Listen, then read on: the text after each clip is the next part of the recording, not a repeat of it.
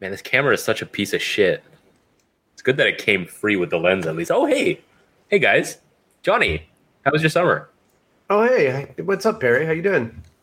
I'm good. I have a really shitty camera in front of me, but enjoying the last remnants of the summer holiday.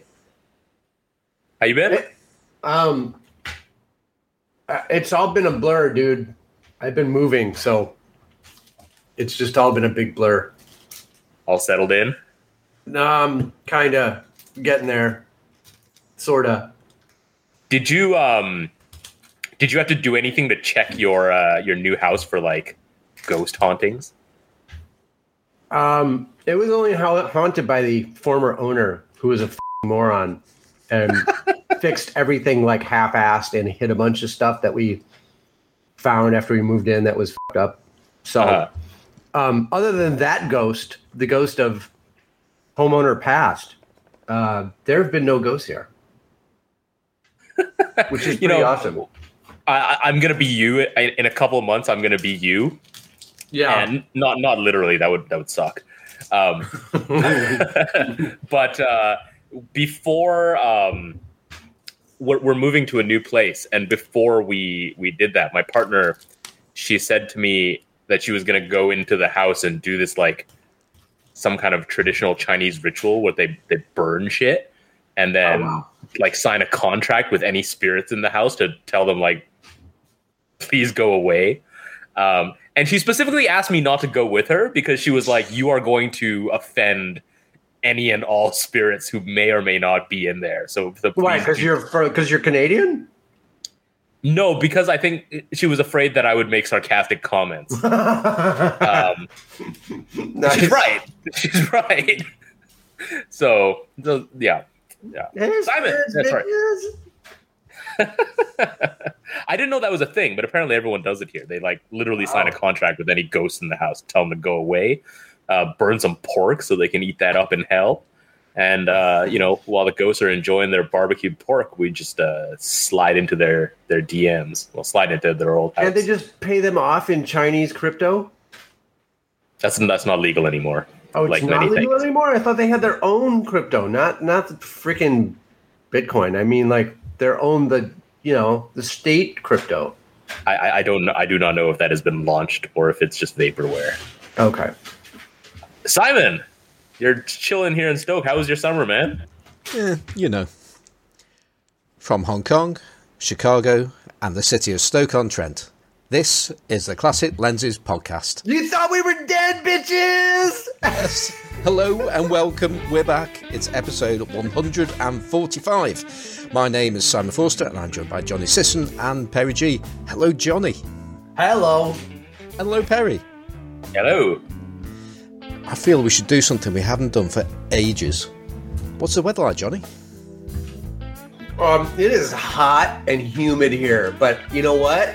I don't give a because I have air conditioning now, and it's working, as opposed to when I moved in and it wasn't working.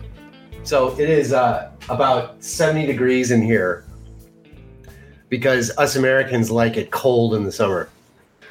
And now you're actually officially a proper homeowner now, aren't you? So you can really... Well, I am a proper mortgage owner. So, yes, I'm a heavily indebted mortgagee. That's kind of like being a homeowner. Yeah.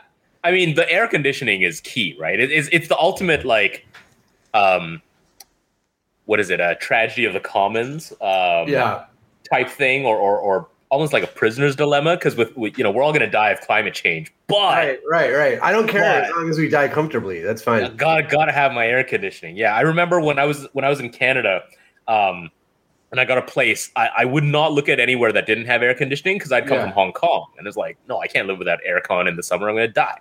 Right. And that year, I think it was the 2014 World Cup. It was hot as balls in Toronto. Yeah. Everyone just came to my house every day to watch the football. And I knew that really the motivation for coming to my place was I was the only one with air conditioning. Yeah. I mean, especially if we're going to live here for like 20 years while the world is burning, I got really good, super efficient air conditioning. And the next thing will be a solar backup array Oh yeah, nice. When the grid melts down, we'll at least be able to run the air conditioner. I don't care about anything else. That's sweet. Yeah.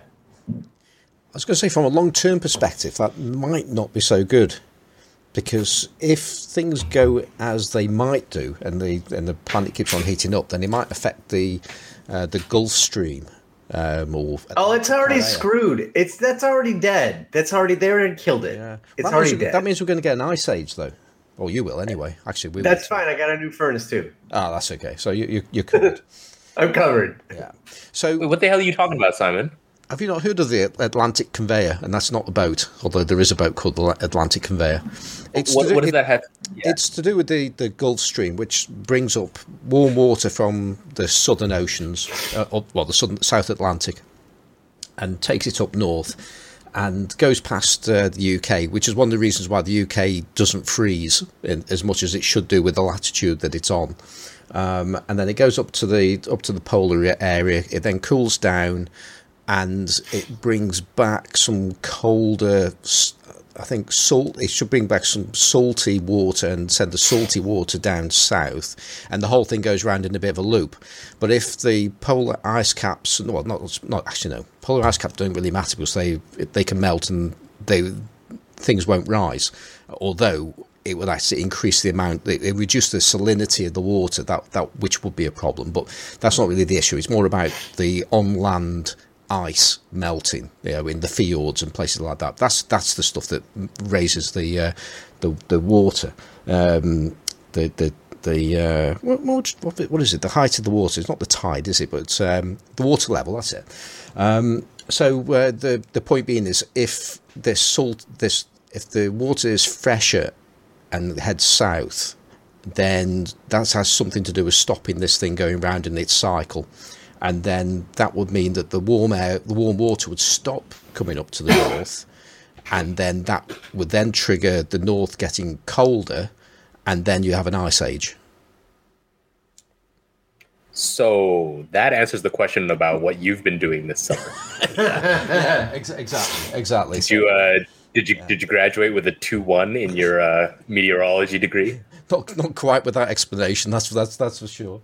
But yeah, so there's a happy start, and I would actually say, how's life in Hong Kong at the moment? But I already know because it's perfect and everything is great in Hong Kong, and that's it, because that's what you've been telling us for months now. So it's all very dull now because everything's just normal and everyone's happy. That's correct, isn't it, Barry? Sure. Yes. That's it. That's good. I'm glad we've got that one covered. It is. Can I just say? I mean, I don't think I'll go to jail for this. It is very weird living in a totalitarian regime. It is really weird.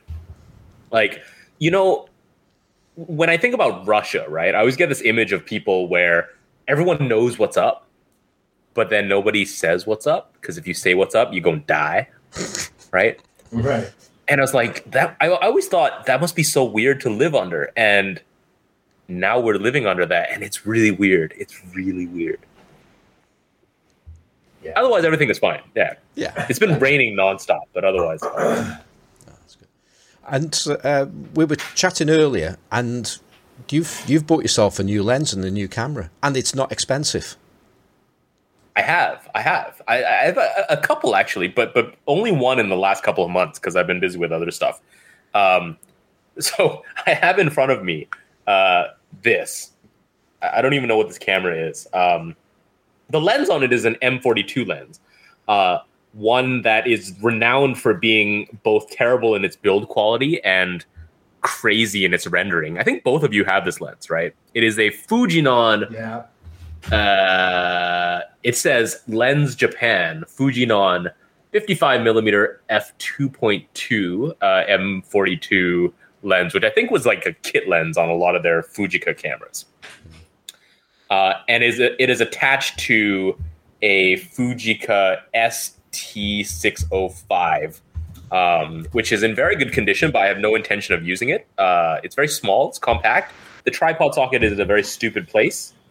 But so let's talk about this lens. Yeah. Well, no. Let's just talk about that tripod socket for a moment, because it's utterly bizarre. Because normally it would be lined up with the say central axis of the lens. That's like a normal place to put it. But in your case, it's offside to one side. Yeah. Not only is it offside, but and therefore no goal. But oh, by the way, I hope you've recovered from England.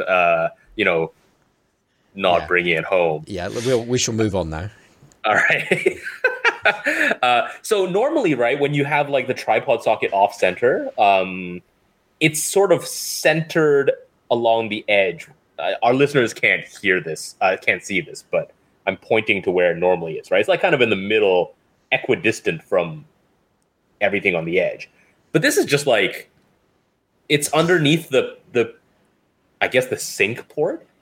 So it's in a totally nonsensical location. And why they put it here, I mean, but to be fair, lots of cameras have them offset. I mean, even the Leicas do. So I don't know. Well, no, that's what I'm saying. Like on a Leica, it's offset, but it's equidistant from the edge, right? So at least it's offset in a kind of central way.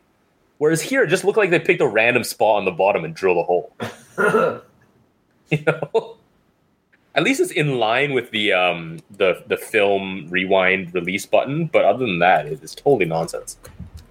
So. I suppose if your tripod isn't quite level, then with it being off center, it'll be able to apply more weight to it to one side and therefore level it up. Yes. I guess so. It's like a gun sight with a built-in wind compensation. Right? Exactly. Yeah. So I haven't used the camera. I don't know if I ever will. This one's in very good condition, but it was free. The maximum shutter speed is 700, by the way.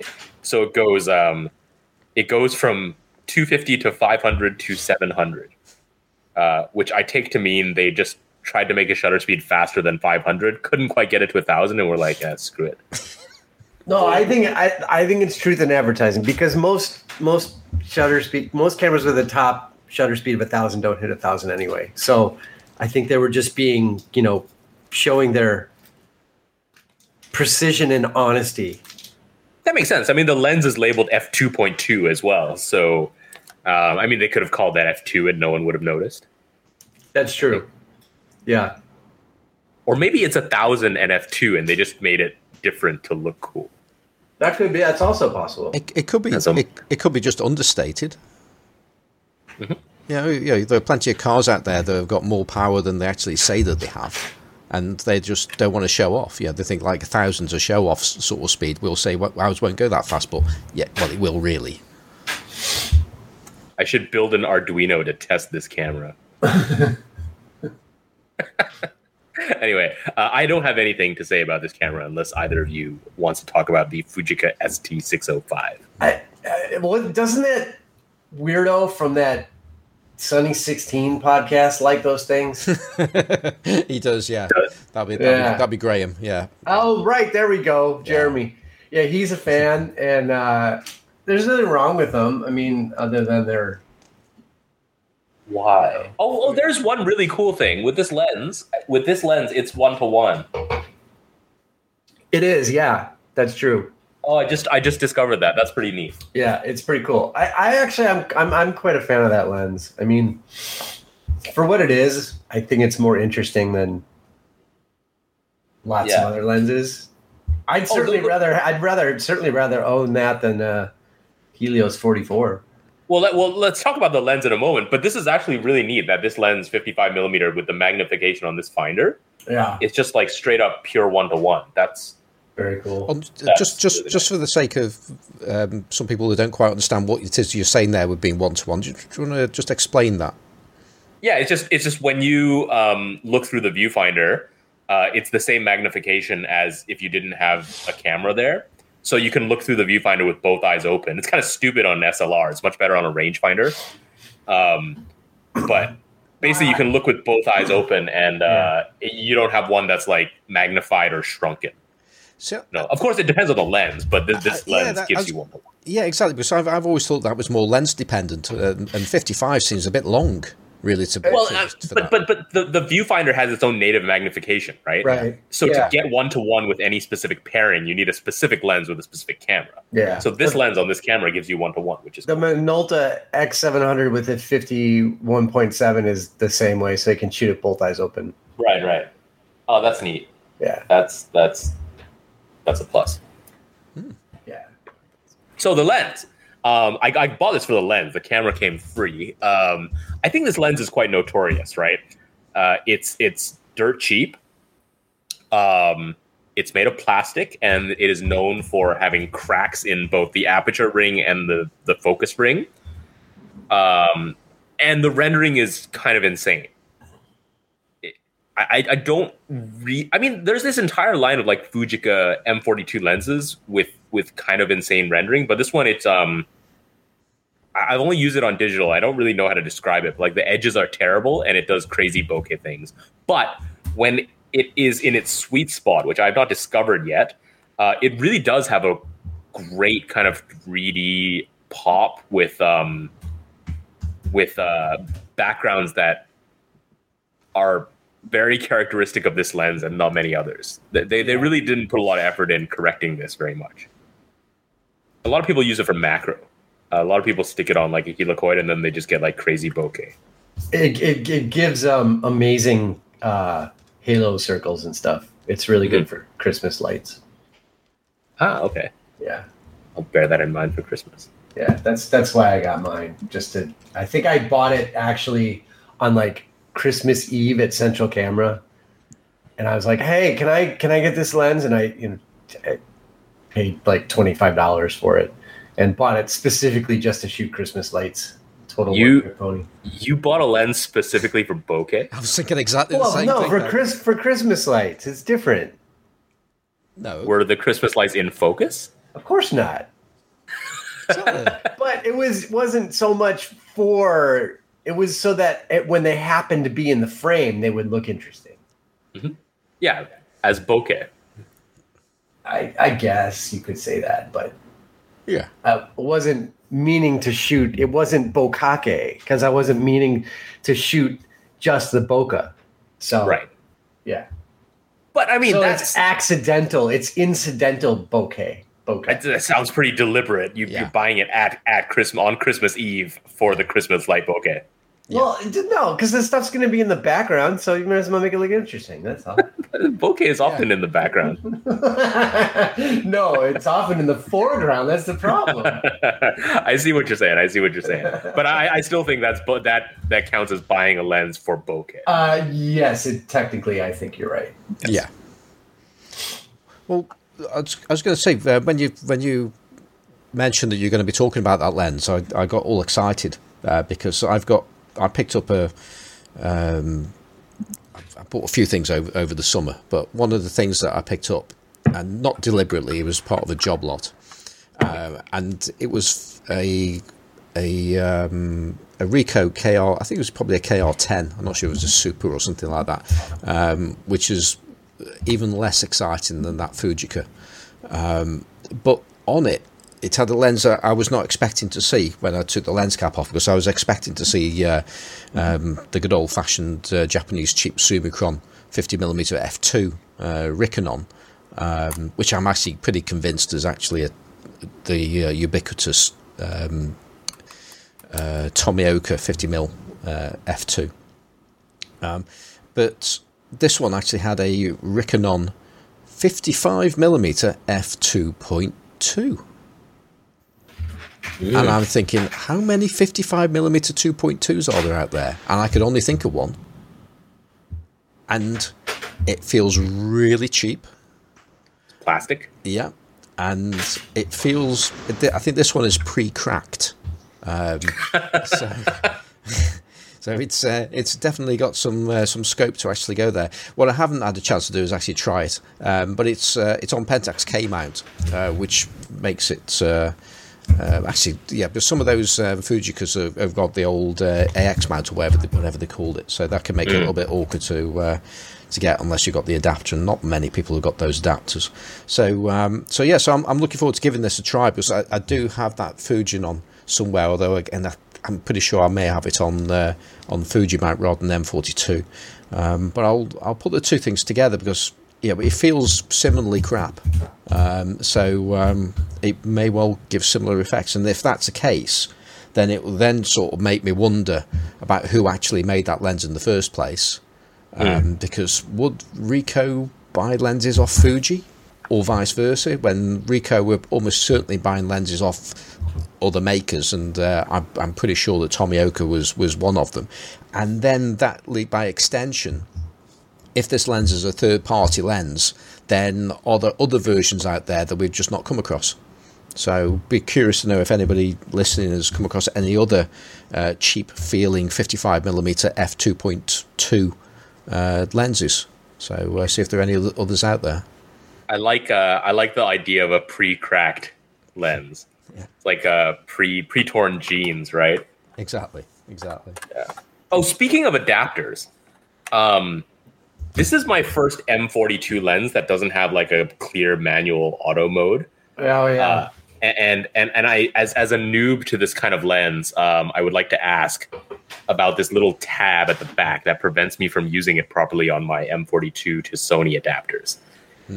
Johnny, you told me that if I were to file it down. No, I would never have said that. No. You called me some kind of. I see where you're going with it. Yeah, you called me some kind of expletive for suggesting that. Right. I don't remember what your word of choice was. It was a while ago, but it's probably like heathen or something. Something like that. Yes. Yeah.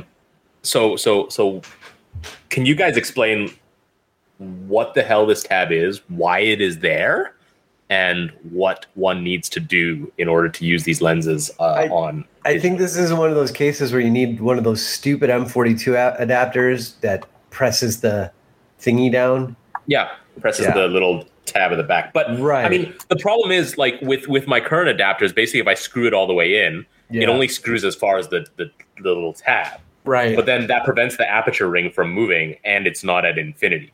Yeah. Okay. Yeah. So it's like, that's down to the adapters that you've got, and you need to get yourself a different adapter. And I would suggest you get one from somebody like K&F. And they, I don't sell K&F adapters anymore. But when I first started selling them, that was a problem that I was getting with Fuji lenses and also some Takamars, and I think there was another one out there that was a bit of a problem. And how K&F got over that, they fitted a what's the opposite of a rebate where it comes out? It's almost like it's embossed, but that's not quite the right word, is it? Unbait? An unbait, yeah. Let's call it an unbait. So there was an opposite of a rebate. I heard you're an expert in unbaiting, Simon.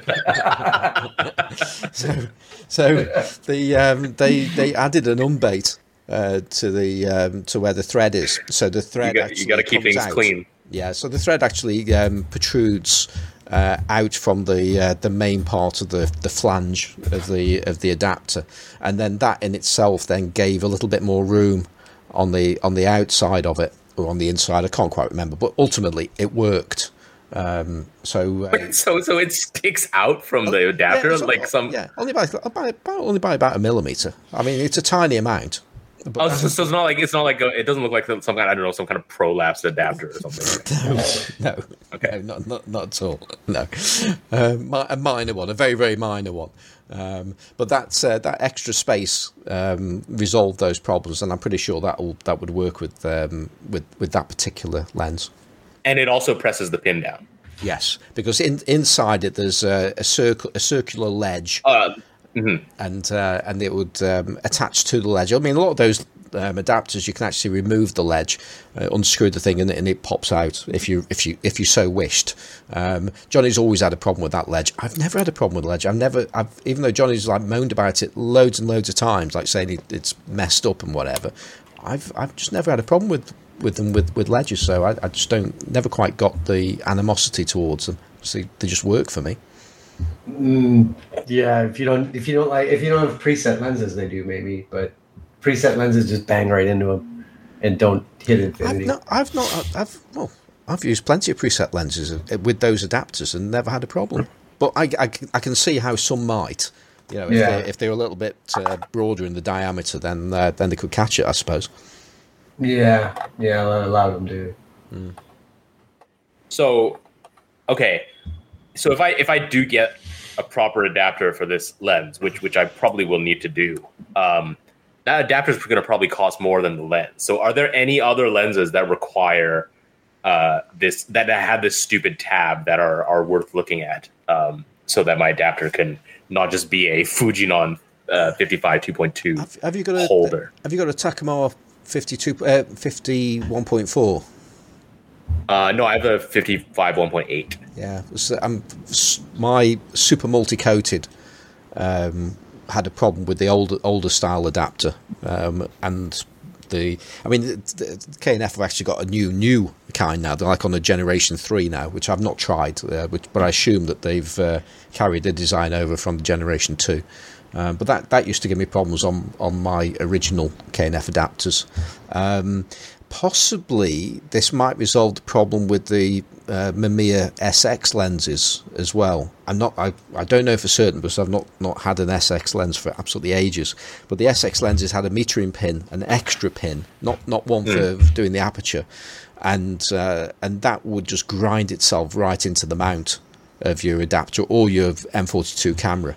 And it's possible if that bit that protrudes is also relatively narrow in its diameter, it might miss that pin. So which would be a good thing. So there you go. Get yourself a Mamiya SX lens as well, just to see if that works. Okay, yeah, because I'm actually thinking, like, do I actually need a dedicated adapter, or should I just stick this thing on a helicoid and then have macro? Well, it depends if you want to control the aperture or not. Well, so if you have a helicoid, it won't touch the pin. Oh crap! You're right. Can I tape the pin down? You can do that. Yeah, that's acceptable. You'll find it's probably harder than you think. Yeah, the pin has quite a lot of. The pin has quite a lot of upward thrust. You push it down, you can feel the resistance. Yeah. So I think just wait till you get old, Perry. When you push it down, it won't even spring back up. Okay, that might be. So here, that's that. Maybe there's some kind of pill I can give it. Maybe. No, but I mean, yeah, it's too close to the edge, right? Tape would probably get in the way of the threads. Ugh. Yeah. Because I mean, this lens. Wait a second. Can we go back? Why would you ever shoot this lens not wide open? It's a piece of junk. Why are you worried? Why? Yeah, you're not supposed to be worried about the adapter or the aperture. Just shoot it wide open. But the reason I got this lens wasn't strictly for the crazy bokeh on its own. That I have seen some shots that I would guess are something around f4 or something, where it had a really nice kind of rendering of the center subject. It had a very crisp sort of that pop. But then a lot of lenses do that. You can have any number of choices of lenses with proper pins that'll do that, though. That's true. This lens is a one-trick pony. It's a wide open bokeh lens. That's all it is. That makes onion rings. Right. So all the more reason to put it on a helicoid. Yes, and shoot it wide open. Why are we talking about lenses anyway? Okay, so I like that advice. I may go shopping. We'll see. Yeah, just try it that way first. All right. That's all I got on this lens. I mean, I don't know, unless you guys want to wax lyrical about your own bokeh experiences with it. I'm interested in trying the thing that I've got here, because assuming it is the same lens, I want to see how it compares with my Exactar 55 1.8, the worst stroke best 55mm lens ever made. Yeah, I mean, ultimately, right? Like, I've got so many goddamn 50mm lenses that it really only makes sense to buy these really crazy, bad ones now. Yeah. because there's just, like nothing is going to be better than like a 50 Summilux spherical. So go in the other direction. Although having said that, I lie, because the other lenses I picked up are 50 millimeters that are better. I did this like weird thing on eBay where a couple of months ago, like shortly after our last show, I bought 3 lenses that were converted to M mount, and with rangefinder coupling. It's not super accurate, but it's adjustable. But basically, like some Italian kind of smashed together their own sort of adaptations, and I won all 3 auctions because I think everyone else was like, what is this? But the newest trend seems to be, I don't know what Hamish has a specific term for, like, what was this? Johnny, I saw you commenting about this a couple days ago about doing something to your lenses to make them like a M mount rangefinder coupled. I said this? Yeah, someone was it Lucas Frazee or someone like that posted something about, it was like verbing your Leica. Oh. I can't remember what the word was, but it sounded kind of dirty. And you said we needed to make a shirt out of it. That's what I remember. Oh, right. Oh, no, it was some dude who, it was like, yeah, it was like some lens service place. Yes, he wanted to do a Contarex, right? Yeah. What? Yeah, and it was like verbing your Leica. Right. Right? But I can't remember what the verb was. I know it was like verb camera or something like, or verb. I can't. That was, yeah. What the hell? That was weird. I was like we'll try to find it because it was funny, but that was like 2 days ago. But this seems like the thing that people are doing, converting stuff to like M mount with rangefinder coupling. So I got a couple of lenses and had this done for a few lenses that I have already. So I won't talk about the lenses that I already have, but one of them that I picked up was a Voigtlander Septon 50 millimeter f2. Oh yeah, where did you find that? On eBay. Oh, sweet. DKL mount, yeah, of course, but it comes with a DKL to Leica M mount adapter rangefinder couple. Oh shit. So I've never seen anything like this before, and it looks like the guy made it himself. Wow. But essentially, it's an adapter. You can take the lens off. Like I could take the lens off and put it on a retina if I were high, right? But you put it on this adapter, and it's rangefinder coupled. I mean, I've been using it on my Sony because whatever. But this lens is really good, and I've never seen a coupled DKL to Leica adapter before. So I would be highly suspicious of the actual. Well, and I mean, if you've tested it, I would just be highly suspicious of the actual coupling accuracy. It works. The way that it works is you kind of have to adjust it, but it works. Uh-huh. Is the adapter pretty much looks like a DKL adapter, and then at the back, you know how on lenses like the telephoto, like the long Leica lenses, the coupling mechanism instead of a ring is like this, just like this stick that moves back and forth. You know what I'm talking about? Yeah. Like the Nikkor LTM 85 and 105 have that. So the mechanism on this is like that, where it's just like a stick that moves back and forth. And then you can use a screw to kind of adjust it back and forth if it's off. Oh, all right. And I can't quite figure out how it works, but I know like the DKL lenses, they can couple on the Retina 3, whatever, right? Mm-hmm. So there is that little like groove in the back, which engages a pin. But this doesn't look like it's using that mechanism. It looks like it's just registering how far back and forward the lens is, and then transferring that to a coupling mechanism. Okay. I agree. I don't really trust the coupling mechanism. It's just cool to have. And I've just been using it on a Sony with my Yeon adapter. That's but cool. I've never seen that before, so that's cool. But the lens itself, I know Anthony Rue is a huge fan of this lens. Yeah, it's a nice lens. It's really good. That's been on my wants list for ages and ages, but they never show up. They always show up really expensive, and either really expensive or with separation. That's the big issue. Yeah. So it's just to jump in there. The post you're talking about, it was by Philip Len, and this is in our Facebook group, the Classic Lenses Podcast Facebook group. And the phrase that you were searching for, it came via Anil Jindal, who mentioned somebody called Leica Spanker. Like a spanker. Yeah, spank your Leica. Spank your Leica. Yeah.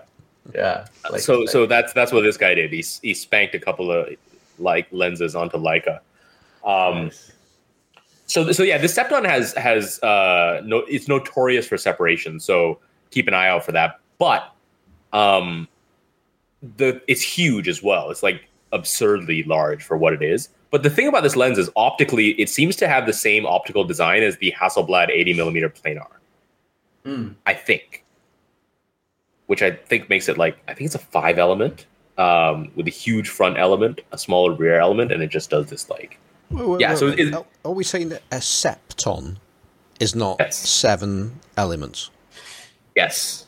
Well, I mean, it might be 7 elements. I'm looking it up now, but I think it has the same lens design as the Hasselblad lens. I'm hold on. You have me doubting. Septon lens diagram. There we go. 1, 2, 3, 4. Okay, yeah, it has 7 elements. You're right. Who'd have That makes sense. Yep, that makes sense. Well, I mean, do all Hexanon lenses have 6 elements? Oh, that's a brand, though, isn't it? So, no, I don't believe that at all. Yeah. What would? No, obviously they don't do that for all lens designs. Yeah, but so anyway, yes, you're right. It's 7 elements. That makes sense because it has Sept. Wait, September is not the 7th month. It used to be. What? Yeah, months. We didn't start off with 12 months. Wait, what are you talking about? I thought the months were named after Roman gods. Yeah, they were, but they kept adding them in. Like somebody was particularly famous Roman or emperors. vain, and decided, well, I want my own month. Said Janus for January and stuff like that. And so where does this? Well, that would have meant that it may well have been the 7th. It might have been the 7th month before, and then they just jigged it around a bit, and it got stuck out of place. Are you sure? I'm pretty sure of that. Yeah. I mean, I think I was about 7 when I learnt it. So, and I've not needed that information ever again until now. My memory might be a little bit vague. But yeah, if you I'm pretty sure there were a couple of months added, and it just jinked them down because probably through vanity they wanted to put their month at the start of the calendar. Okay, that makes sense. This is what we're supposed to be talking about, guys. This is better. I'm going to fact check you. What, right now? Yeah. You're right. September comes from the Latin root septem, meaning 7, because in the original Roman Republican calendar, September was the 7th month of the year rather than the 9th. All right. I learned something. That's cool. Well, I'm done talking about the lens. This is more interesting. Definitely. Yeah, I mean, is this a natural segue to other Voigtlander lenses, or do we want to hold that? Oh, yes. I think that's probably is a good time to talk about, because we actually could be topical on this one. But there's something I want to talk about later, which isn't that topical anymore. But I feel I need to get it off my chest. But on a topical point of view, a couple of days ago, Voigtlander, or Cassina Voigtlander, launched, or at least put some publicity out for a new lens, which is their VM, so it's like an M mount, 50mm f1.5 Heliar, and it's a 6-element lens, and it's a 1.5. And if we cast our minds back to Jason Lane talking about lens designs, and this is where things are going to start getting complicated, but I'm pretty damn certain he was saying you can't make a fast Heliar with the configuration of the lenses that are actually in a Heliar, which is it's a modified Tessar 5-element lens. But having said that, so is the Fujinon 55 2.2. So go figure. But having said that, right, one of the things we also learned from Jason is that the name describes like the family of lenses and how it goes about correcting aberrations. And so a Heliar, like it really, when you look at the lens design, it does look like a Heliar and therefore a Tessar-esque design where they've added another element. So, in terms of their marketing, so to speak, the means with which this lens does its thing could be Heliar-like. I looked at some of the sample photos, and they do have some of that characteristic, like slight swirl on the edges for the Heliar. Maybe that extra element is what it took to make it fast. I'm pretty sure it is, and I've got to say, as much as I've got a little bit of a problem calling it a Heliar, which I could be completely wrong on that because of the point that you made there. Because, I mean, going back to that podcast in particular, we were talking about sonar lenses having about 12 elements in them and stuff like that. And we were saying, this can't be right. And then we were just slightly slapped down by Jason, who knows what he's talking about. But I've just got, again, going back to Jason Lane, certainly a Heliar in its purest form cannot go that fast, so it's Heliar-ish. I mean, you certainly look at the photographs though, and to me they look like they were from a Heliar. I mean, they look pretty much as bad as they do out of my Pentax 58 2.4. And which is obviously a good thing, but it's also a bad thing. I mean, they're soft, they're creamy.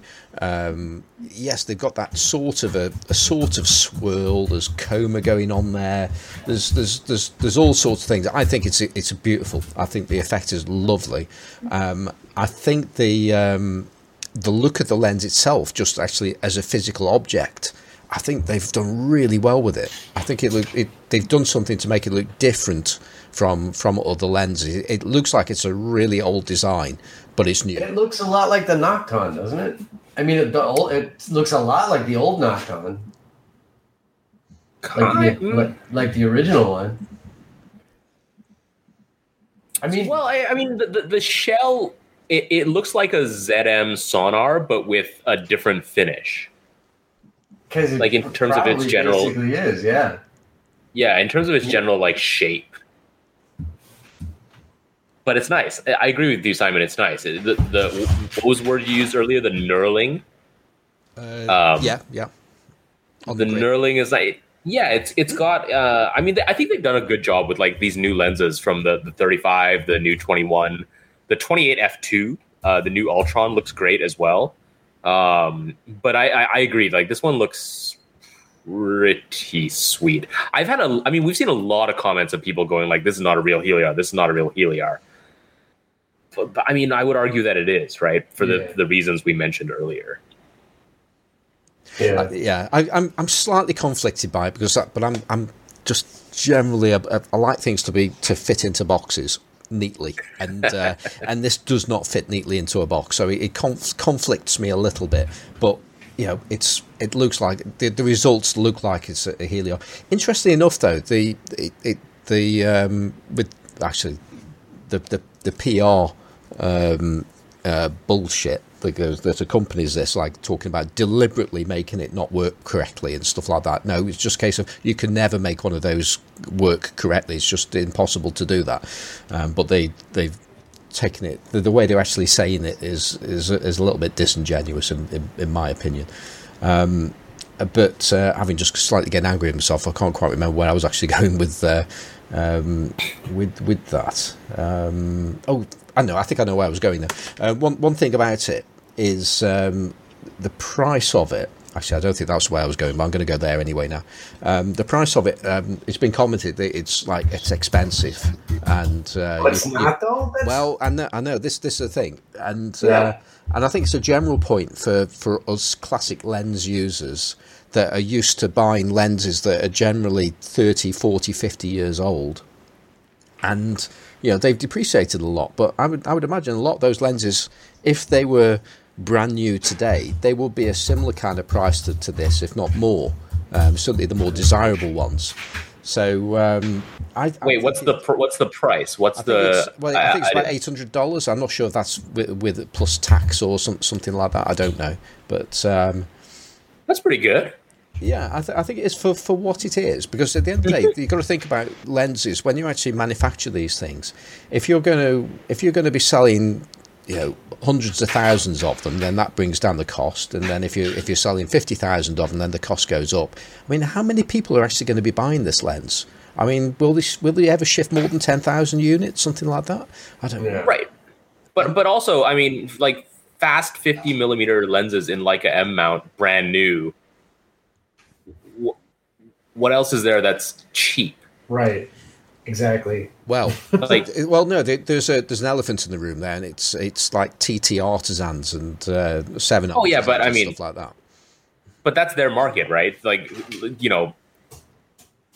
that's a completely different beast. The weird Chinese lenses. Yeah. So I mean, just like completely ignoring them, completely ignoring those lenses. You can't, and the reason why I say we can't is because I own one.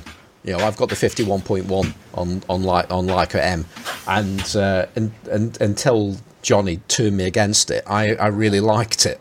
So yeah, I mean, we are in that market. And it's a case of, on paper it's a faster lens, it's quirky and all this kind of stuff, and it's it's a quarter of the price of this lens. So, but I still bring it back to I would say that this is a far higher quality in terms of its manufacturing process. The barrel of the lens, how it works, and so on, the tolerances are going to be much better, and there's a lot of cost in that. But also, the actual production run is going to be appreciably smaller, so therefore it is going to cost more. So I don't think it's too expensive for what it is. I think it's probably about right. It seems fine. I mean, it's cheaper than a ZM Sonar, right? And at this speed, brand new. What are you comparing it against? Like a Summicron, a Summilux? Well, I mean, they're not going head to head, are they? I mean, probably the closest is probably a Sonar. I would say. Right. Yeah. And it's cheaper than the ZM Sonar. So I mean, 850. It seems like a lot, but for what this is, especially in like an M mount, that seems totally reasonable. Yeah. Like I wouldn't call it cheap, but it's not. It's beyond reasonable for a manual focus lens. It's historically, it's cheap. I think you make that case. A lens in 1955 that cost $100 would be $1,000 in 2021 money. You're talking. It's exactly the same. It's exactly the same calculation as that. You know what I mean? Like historically speaking, this is a cheapish prime lens. Mm-hmm. Yeah, I agree. Right? I mean, it really is. So you can't make something to any degree of quality. You just can't for under that kind of money unless it's just Chinese garbage. I mean, those Chinese lenses. They look nice. They are literally disposable lenses. Mm-hmm. They're literally meant to be thrown away rather than repaired. Yeah. So that's the difference. It's and there's definitely differences in like the glass they're using. Right. It's a totally different market.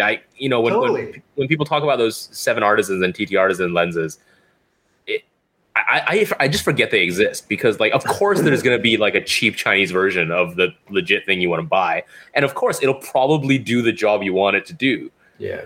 For how long is the question? Right. Right. Yeah. So I agree with you, Johnny. I don't think this is expensive. No, I mean if this stuff was popular, they'd be selling artisan lenses at Walmart. Right. And I like the fact that they are doubling down on these like classic designs. Yeah.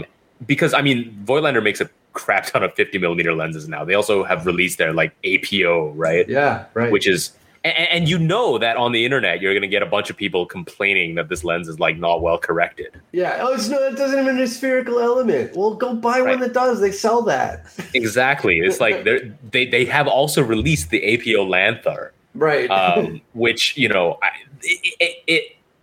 and they are serving two totally different markets. Right. And this is the kind of lens that I think, if you're into cinematography or if you like the classic feel more, this is way more appealing than something like the APO Lanthar, which may well kind of blow your mind objectively, if that's what you're looking at. I think it's just fine that we have basically two companies left in the world still making decent manual focus lenses for film cameras, or if you want to adapt them digital. I mean, that's literally all that's left. So you know what? Why would you give them a hard time for releasing a lens like this? Yeah. Come on. I mean, you look at the comments on DP Review, and I think most of the people that listen to this podcast, your blood pressure will rise. Douche pile review. Forget them. Yeah. And I think another thing that I think we should high five Voigtlander for doing is making it single coated as well. Yeah. Mm-hmm. Yep. Yeah, I mean, just a huge shout out to them. They've released so much cool stuff lately. Mm-hmm. So much cool stuff. Like we haven't even talked about or touched on like the 35 millimeter APO Lanthar, right? The 35 millimeter f2 spherical, the new 28 millimeter Ultrons, which look amazing. I think Rob Jameson just bought one because we're kind of gushing over it. The new 35 1.2, like they've really gone. The 75 1.5 knock-on is mind-blowingly good. Yeah. As well. So, I mean, like, good on them. If you go to their website and look at, like, their selection of Leica M-mount lenses, like, it's nuts. They've got 4 different 21 millimeter lenses that you can buy. Yeah. So, like, that's awesome. Yeah. Stop the hate. Come on, people. Yeah. There you go. Also, the fact that like the Nocton, the 51.5 Nocton, and then this Heliar are literally both Voigtlander 50 millimeter f1.5 lenses, like that's kind of cool, right? Because they're one company that is not buying into this like all lenses need to be perfect with like smooth bokeh. They've got two lenses equal spec. Yeah. Of I think pretty similar prices, and they ignore the fact that they're all Cosina and ignore the ZM. Right. But if you include the ZM Sonar, you've got literally 3 lenses. One is a Nocton, one is a Heliar, one is a Sonar. All 51.5. Like pick your poison. That's so cool. Yep. Yeah. We didn't have that a couple years ago. That's really sweet. Yeah, that's awesome. All right, so Johnny, I actually wanted to ask you. You have recently moved with a bunch of cameras and shared some pictures of some very well organized boxes. And something I'll be doing myself in a couple of months. So hopefully that's not something you do very often. But do you want to talk us through your thought process and experience there? Because that's moving with cameras when you have a huge collection. Yeah. And then you have to move. Like it seems like a daunting task. Yeah, and I'm trying to find the company that makes the boxes that I use. Hold on a second. Let's see if we can. Do I have one up here? I'm just trying to see if I have one up here. I think they're all downstairs, actually, in the basement. But anyway, yeah, I have these really good storage containers that I bought a few years ago for lenses that are like just the right size to hold lenses. And they're really excellent. That's where I store all my stuff, when I'm not moving. But they're really good for moving because they're super sturdy. And everything is, you can pack everything up really well. So I did that, and I got a bunch of basically like plastic moving totes for my camera stuff. And I wrapped that stuff all up in like not bubble wrap, but like foam wrap, like the harder foam wrap stuff. And I have it's not Pelican, but I have basically a jumbo storage case right now that has like 30 rangefinders in it. Like I stuck all my rangefinders in this one case. It's kind of ridiculous because it looks like something from. It looks like if like somebody was holding me ransom and they said, "Bring us 30 rangefinders by 12 o'clock." It looks like a box full of ransom rangefinders. When you open the top of the lid on it, yeah, is it similar to what happened with Vincent Vega and Jules in Pulp Fiction? There's no light? No, there's no glowy light. Is that what you mean? Yeah. Or is that other movie? No. That was the right one. Yeah, that's you got the reference. Okay. No, there is no light that comes on. Although I'm sure I could rig up. They have lights that do that when you like open, things up that come on automatically. I'm sure you could do that. But it has the flip. It has like the flip locks, so that it's watertight. Mm-hmm. Maybe it is Pelican. I'm gonna just grab it and open it up because you can hear this. I do this. I was walking over to my closet to get my box of rangefinders. This is a Pelican case. All right. So this is a Pelican 1550. And I'm gonna just open this thing up. And when I open this up, other than the cameras I've already taken out of it, it's just like a complete Pelican case full of rangefinders and a couple of light meters. And do you have like a foam thing in there? It has a foam top, like the foam dimples. Uh-huh. It's like that on the top, but the case itself has like, it's like, it has like camera foam dividers where they're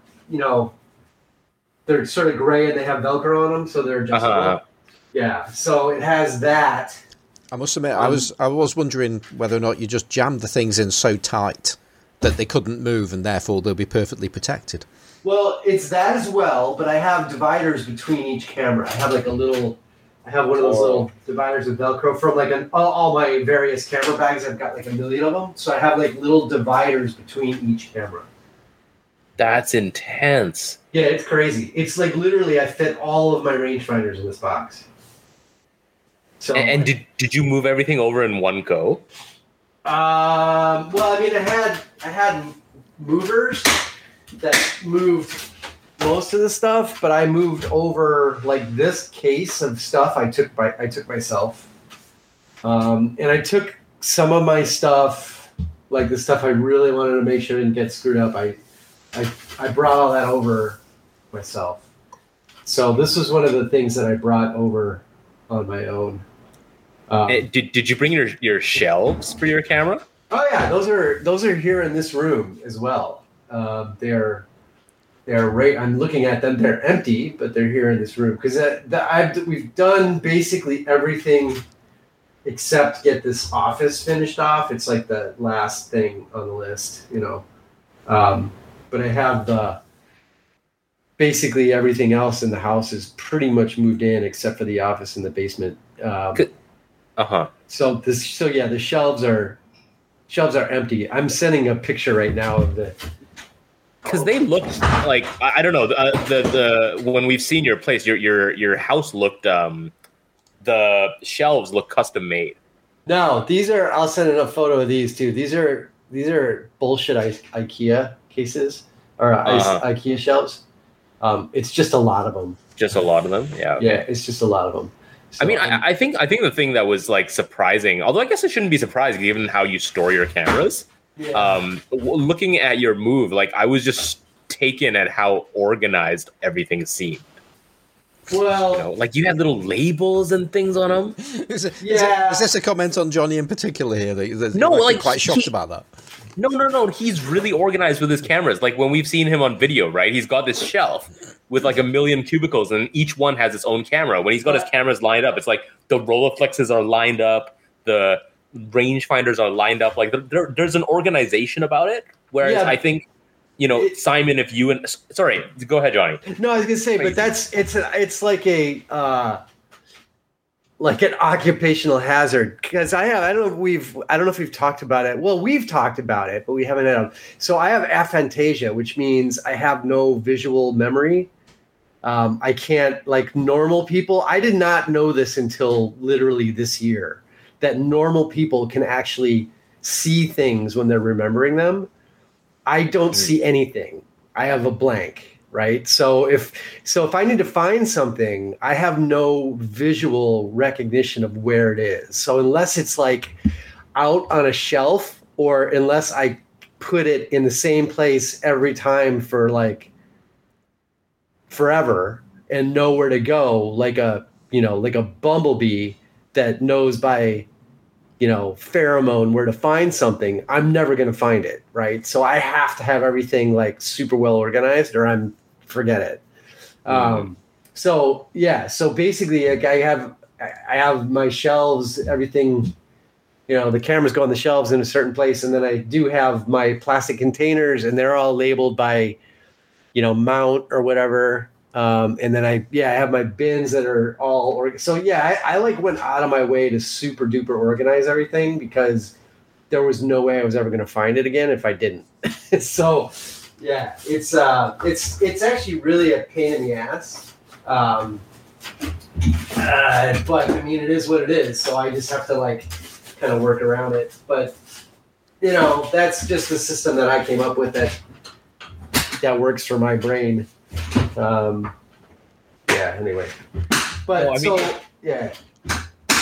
it's super impressive, because I mean, I think if Simon or I were to move, which I will, like Jesus. Yeah. I mean, but I spent a shit ton of money on just storage containers for cameras. You know what I mean? Like I've spent a lot of money on just containerizing everything so that it can all be really, really well organized. So like once I have everything, I mean, most of that stuff is in the basement right now, and we have not had the basement finished, so it's still kind of a mess down there. But it's getting more organized. But I basically have. It's even worse now, because now I have all of these steel wire shelving, with the wheels, like the shop shelving. I have a bunch of that in the basement, and I have like 3 more that I have to put together specifically for camera gear. So it will all be in like containers and then on a shelf, like, so it's containerized and then shelved so that I can actually find it all. So that's the next phase of the organizing. I'm very impressed. I mean, I've just got stuff like lying around. Well, I do too. I mean, stuff that I use frequently, I just leave lying around. But, now that I live with other people, I can't be a complete and total slob. So right. I can't just leave all my stuff. Because, like, I used to have piles of camera stuff on my desk. Yeah. And I have kind of a shared office, and I can't do that anymore. So it really needs to be well organized, as opposed to just kind of out and about everywhere, which is my preferred organizing method. Man, I'm getting a shelf custom made for my cameras for the new study. Nice. Well, it's just because there's a natural sort of nook in the wall. Yeah. And trying to buy a shelf from somewhere that's exactly that size would be more annoying than just getting one made. Yeah. But like, I'm not looking forward to move. I'm nowhere near as organized as you are, right? and like, I'm just imagining, Simon, like if you had to move all your crap from your pile, right? And I think describing what you and I have in our study rooms as a pile is not inaccurate, right? Not at all. Well, the thing is, over the summer, I've been trying to move out of my front room / office into a workshop that I have for 3D printing, and there's a bookcase, an IKEA Billy bookcase that I'm desperate to try and take out of my office and get it down there. And every time I try and make some space to be able to clear a way to be able to take it out, I found I've already filled the shelf up, having already emptied it and taken all the stuff down to the workshop. So I don't know where it comes from. It just keeps filling up. I know. I know it's like, you know, one day you have enough space, and then one day you've got stuff just flying everywhere because everything's full. Exactly. I have same thing. I have a Billy bookcase too, but I don't use it for. I use it for books, but I have the same problem. It's just like, oh, sweet, new bookcase. Oh, suddenly it's full of books. Where were these before? Like, what's going on here? The same thing with cameras. It was like one day, my dry cabinet was full, and I was like, oh, that's all right. So I got one or two extra cameras. I just put them on a shelf somewhere, and now they're everywhere. They're just everywhere, and I don't know how. We can't. It's just physics. I mean, nature abhors a vacuum, and that's all it is. You know. So you know, if you have space, it just gets taken. Yeah, I guess so. Yeah. I'm so scared about moving my cameras and stuff over. No. I mean, it's you know, I don't know if as long as it's well organized and packed well. Like I wrapped, like I think I mentioned, I wrapped. It's basically dish foam, like dish wrap. It's called dish. That's how they sell it here anyway in the U.S. It's called dish wrap, and it's basically like close cell foam that's real thin. So it's, you know, it's got a lot of cushion for thin material. It's got a lot of cushion. So I wrap that stuff around everything and then put that in the bins. So everything is sort of like cushioned within the bins as well, so that it can't get like super messed up. Not that it really would anyway, but I figured just so it couldn't bounce around on the moving truck kind of thing. So yeah. So I mean, that, I don't know. It seemed to work for me anyway. What about like filters and accessories and adapters and shit like that? Dude, I'm not even kidding. I spent almost a week organizing filters and caps and miscellaneous shit into plastic bins also. So I have bins of all that stuff also sorted. You know what really pisses me off though? Like right before I moved, I finally bought a 39 millimeter 25 red filter. Mm-hmm. And because I wanted to have it out, you know, I knew I was going to probably be shooting some stuff. And of course, I have no idea where it is. I don't know if I packed it, but I have no idea where it is. Uh-huh. So I'm really kind of pissed about that. But yeah, I mean, in theory, it might be with all of my filters, which are all in like, well, it didn't fit in one bin. It's in multiple bins. But I mean, you've got your filters and accessories like labeled and organized and stuff. Yeah. I had to, or I was never going to find it all. I mean, that's fair. Yeah. So because I had it all in like one room at my old place, and I knew that when I moved, some of it was going to be in the office upstairs, and a lot of it was going to be in the basement downstairs. And I mean, I'll never find it all if it's not organized like that. So that's fair. Yeah, so it's all labeled and organized. I have most of the cameras are upstairs right here on the other side of my desk, but not all of them. And then most of the lenses are downstairs, which it's not like super. You store your cameras and your lenses like multiple floors apart? Well, I mean, it was just temporary. It's just when we were moving in, some of the cameras ended up upstairs. Right. Because I knew I'd probably want to use some of them, and then most of the lenses went downstairs. So it's sort of, I mean, it would just sort of like, okay, it's spur of the moment as things are coming in the house via the moving crew. Where do I direct them to go? You know, and all of the camera stuff was not going to fit upstairs, so I put most of it is downstairs. Oh my God.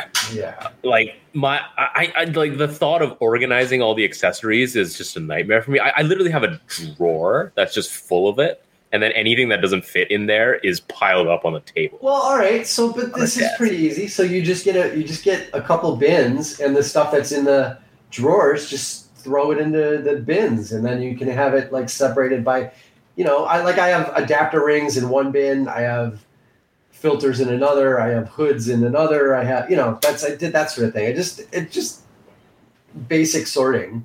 Right. But I mean, that's the thing with all of this sort of like life related admin, right? Like conceptually it's very simple, but finding the motivation to do it is.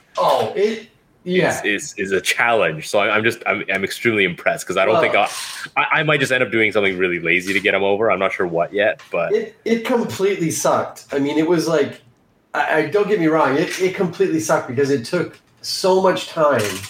I mean, I was up like, I did like 12, 14-hour shifts of just organizing all this stuff. Jeez. But I had to get it done. I had no choice. It was never going to be, if I didn't do it before I moved, it was going to be an absolute shit show, you know? Mm. Yeah. So I just had to do it. So anyway, it's done. Right. Yeah. So, but I mean, I guess I would recommend it. I think it's worth, for people who have like normal ability to recall where things are, it's probably overkill, you know, but I mean, I don't know if it's a bad thing to be super organized. No, not at all. It's a very good thing to be super organized. Yeah. So, I mean, I think even for people with normal recall abilities, it's probably not a bad idea if you really want to be able to have all your stuff together, you know? So. All right. Well, I feel like it was time well spent. Yeah. Yeah, definitely. I mean, I was hoping for some advice and tips that weren't just like be super organized, but no, I guess that's the way to go. Well, I mean, my tip is just like keep things together. So I have like, you know, my cameras are sorted by mount. So I have, you know, bins full of M42 or bins full of Olympus or bins full of Pen or whatever. And then the lenses I have more or less separated by mount. Some of like, I think I have a bin that's all longer lenses. I do have a few of those, but I mean, that's literally because they didn't fit in the short bin. They needed to be in the tall bin. Right. So I have them in the taller bin. And then I have the bins of, you know, adapters and filters and all that. So I don't know. It's just, I guess, just logical, but I mean, what I'm saying is you can take it as far as you think you need to take it. Right. So you could like have all of your lenses together, just sort of jumbled up, but at least they would be all in the same sort of containers. And these containers they're really nice. They're super super durable. And if I really needed to, I could throw like desiccant things into each one. Like each one could have a big desiccant thing in it. So they would be sort of like, they're not completely vapor sealed, but I mean, they're going to be more or less humidity controlled, right? If I wanted to, I could do that. So it kind of be overkill in my environment, but it's certainly doable. Yeah. Oof. Well, I'll keep you posted on how that goes when it eventually comes around to it for me. Nice. Simon, you've been very quiet during this. I think we're done talking about moving. Well, it sort of it fills me with the thought with dread. With, you know, if I ever had to actually do that, like yourself, you know, it would be an absolute nightmare. So hopefully, I'm not going to move house anytime soon. But I'm just thinking as well that we're going to. There was a thought about trying to keep the length of this podcast down as much as we could do, which we fail every time, and we say it quite often. But I've actually got quite a lot of things to talk about, and I'm thinking, no, let's park those things and put them into another week. But there's one thing I really don't want to park, and that is. I can't remember if this is on Facebook or whether it's on Instagram. I think it might be Instagram. I don't know. Vladislav Kern, friend of the show, Soviet camera expert extraordinaire. He's been sharing photographs lately. Oh yeah, and they're really, really good. And they're beautiful. Yeah. I mean, this is Vlad Kern, who. Oh, I just collect cameras. I don't take photographs. I don't take pictures. It's not for me. No, you guys do all that kind of stuff. No, not me. Well, check his photos out. He's great. They're great. They're fantastic. I'm thinking, are these a collection over the last several years or something like that? No, they're recent stuff. So, Vlad, you were lying to us. You're a good photographer. Yeah. What's his Instagram handle? It might be under USSR photo. I'm not sure if I know. Certainly, that's his normal one, his main one, I think. But I don't know if he's I don't know where I couldn't find it where I saw them. I was knocked out when I saw them. No, USSR photo is just pictures of. Right, so it's. I wonder if, I don't know. Put it in the show notes and send me a link later. yeah, it might be on his personal Facebook account. I don't know. Okay. But yeah, absolutely beautiful photos. You know, well composed, well exposed, great composition. Just really good photos. So yeah, he's been having us on. He's a really good photographer. So that's that. So I'm going to leave the other things. So let's move on to trying to close the show down. And the first thing I want to do is just to say thank you to those people that have donated to us, especially while we've not been around. In particular, there's a few people that subscribe to us, and I have written to our subscribers to say, sure, you want to carry on doing this because we're not really putting many shows out. And they stayed, which is very nice. As long as you carry on putting new ones out, they said. That was the general idea, which we plan to do. So thank you to those people. And yeah, so I just wanted to say that really. If you want to get in touch with the show, and I think we've still got a couple of emails that we haven't done, and we still haven't announced the winner of the Cameragram competition, which we need to do something on that one. I've still got the prize from Animal Mystery in a sealed envelope. It's a sealed new booklet, zine, and in a sealed envelope to go off to somebody. So we'll do that in a future episode. But as far as emails concerned, what's the best way of getting in touch with the show? I was going to call you Rock then, Ken. No, you're not. I called you Ken then as well, didn't I? I don't remember any of this stuff. Yeah. So, Johnny. I can't even remember your name there. There is an email. Johnny doesn't remember this stuff either. No. It's probably like classiclensespodcast@gmail.com. It is something like that. It definitely is.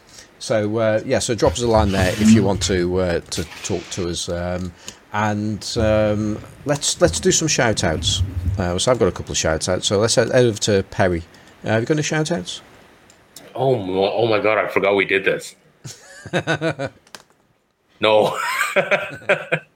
You don't have to. I mean, no, you put me on the spot. No, I can't think of any. That's okay. That's all right. Well, Johnny, have you got any shout outs? Dang. I mean, it's been so long. I probably have a bajillion of them, but I need to thank Robbie for helping me move my goldfish. Robbie saved my ass and helped me move my goldfish to the new place. So, because I could not move my aquarium by myself. So Robbie came over and we literally moved goldfish. It was hilarious. Okay, well, I've got two shout outs. First shout out being to Mike Gutterman, who, if anybody, if you don't know who Mike Gutterman is, then you should do.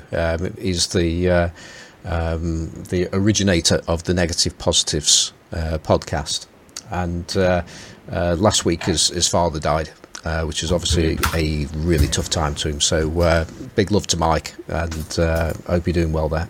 And on a more positive note, I just want to say thanks to Jeff and Gabe of the I Dream of Cameras podcast over on the Sunny 16 Presents feed for keeping me quite reasonably sane over these last few months, knowing that there are people out there even worse than me as far as gear and wishing to have it and stuff like that, or at least making me feel normal anyway. So thanks to you guys. Good show. If you haven't listened to it, you should do. I know that quite a few people that regularly listen to us or used to have been listening to I Dream of Cameras. So if you haven't, I would head over there. It's a really good show. So okay, so that's that. I think we're done. Is there anything else we want to get off the chest before we disappear? No, I'll take that as a no. So. Yeah. Okay, so our music is by Kevin MacLeod, and you didn't do your social media handles. Oh, we do, don't we? Yeah, I'm a bit out of practice on this. I have been doing the LFPP, but you're right. So Perry, Outside of this podcast, how can people keep up with the things that you do? You really won't find me active on social media because it's a little bit scary to do that in Hong Kong. I mean, my Instagram is still there. It's Perry at Perry G, same as Flickr, but I haven't posted in a long time. I don't know if I will. But having said that, you mentioned the LFPP, and I do want to say I watched your live show, a little bit of it. And Simon, when you were holding the microphone, doing your kind of like interviewee news anchory thing, you looked like, I think I told you this, but you looked like... I was just going to say this must be one of the early ones, but I think the last two, my camera didn't work. So it was the first time you guys did it live. Yeah. And you looked like a perfect cross between Tom Brokaw and Mr. Bean. It was just like it looked like you were made for that. So, well done. Well, it was good fun. It was a while ago. We need to do another one of those actually quite soon. In fact, the whole idea behind that was that we were going to have an actual get together of large format photographers. LFPP means large format photography podcast, by the way. And we were going to have an actual get together, and then COVID happened just in time.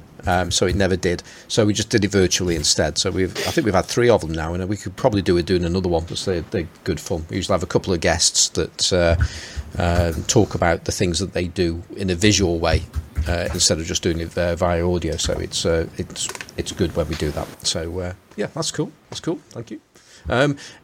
Did you finish off there, or I just hijacked you? I can't remember. No. Okay, all right then. So Johnny, outside of the show, how can people keep up with you? A whole new porch that you own. Yeah, you got to come to my new porch now. So you'd have to come to my new porch in my new neighborhood. So I'm just off. I'm on the northwest side, right near Foster and Cicero. Very easy. Convenient access from both the Kennedy and the Edens. So, stop on by. Bring me a pizza. You gotta dodge deer and stuff to get to your place, right? Yeah, you can watch out for the deer. Yeah, be careful of the deer because the deer are all over the place. And what else do you have to watch out for? And there's potholes. There's a bunch of potholes on the street that runs parallel to the forest preserve, because I think the city and the forest preserve are probably in a pissing match over who's responsible for repairing that road. So nobody does it. So there's some potholes, there's some deers. That's about it. Do you have feral raccoons? I got to tell you, I have not seen a single raccoon yet in this neighborhood. I also haven't seen the coyotes, although my wife sees them when she takes the train to downtown, and the station's just a block away. So the coyotes are out here. So I don't know if that has anything to do with why I haven't seen any raccoons. I don't really have any squirrels either, maybe also because of the coyotes or the hawks. I don't know, because there's a bunch of hawks around here too. Have you, back in your old neighborhood though, sorry, Simon, while we're on the subject of raccoons, back in your old neighborhood, did you ever hear raccoons like screaming at night, whether they're fighting or boning? Yeah, once in a great while, you would hear raccoon ruckus.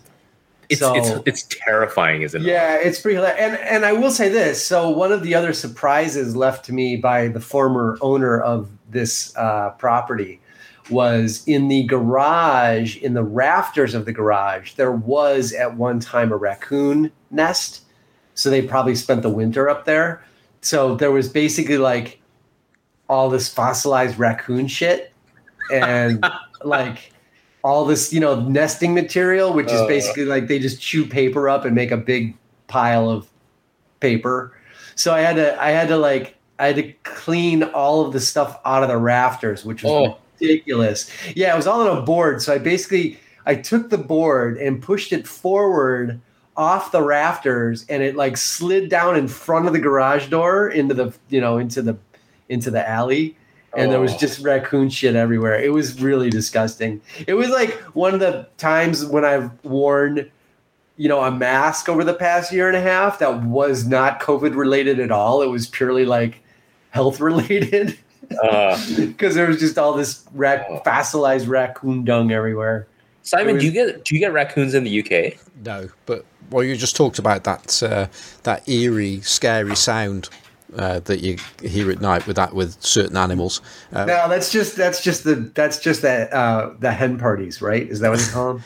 No, well, you get that with foxes over here, and it's if you hear it, you're thinking like something horrible is happening to somebody or something like that. Yes, it's awful. Yeah. It's for anyone who hasn't heard raccoons screaming, like look it up on YouTube or something. And if foxes sound like that, well, that answers the question of what does the fox say? But no, nobody got that reference. So, but the first time I heard raccoons screaming, I was living in Toronto. I must have been in my mid-20s, and I heard it in the middle of the night, and it sounds like demons possessing and slaughtering children. Yeah. And like, I'd never done anything like this before, but it was like 2 a.m. I was horrified. I was so scared. I called my mom in Hong Kong. Wow. I was just like, Mom, I know I never called, but there's like a demon in my backyard, and I don't know what to do. So... Well, on that note, I can be found on Twitter as Simon 4. That's FOR rather than the number 4. I am on Instagram as Simon Forster Photographic. I also have a side account on Instagram called Forster UK, which is just to do with my 3D printed products. Lens caps, lots of lens caps, front lens caps that are made of flexible material, rear lens caps. I'm actually hot off the press. I've just finished and just about to launch doing I don't even know what the right way to say this word is. He was said so many different ways. I'm going to say Nikonos, but Nikonos, or however it is. The underwater camera. I've made some lens caps for the actual lenses, not the camera because I haven't got a camera, but Jeremy... oh my word, it's that long I forgot what Jeremy's surname is. West. Jeremy North. Sorry, Jeremy. Jeremy North lent me, along with quite a lot of other stuff actually, a Nikonos lens because he needed a lens cap for it, and I finally got around to making one. It's quite a cool design as well. So that's coming out soon. And that's got to be about it. You can find us on Facebook in our own little group, which if you don't answer the questions, we won't let you in, which is Classic Lenses Podcast, strangely enough. So come and say hello to us there. And that's it. So as I mentioned earlier, our music is by Kevin MacLeod. And it's called Octo Blues, and that's published through www.incompetech.com. So that's it. So I hope you've enjoyed this week's show, and if you can, be like Carl.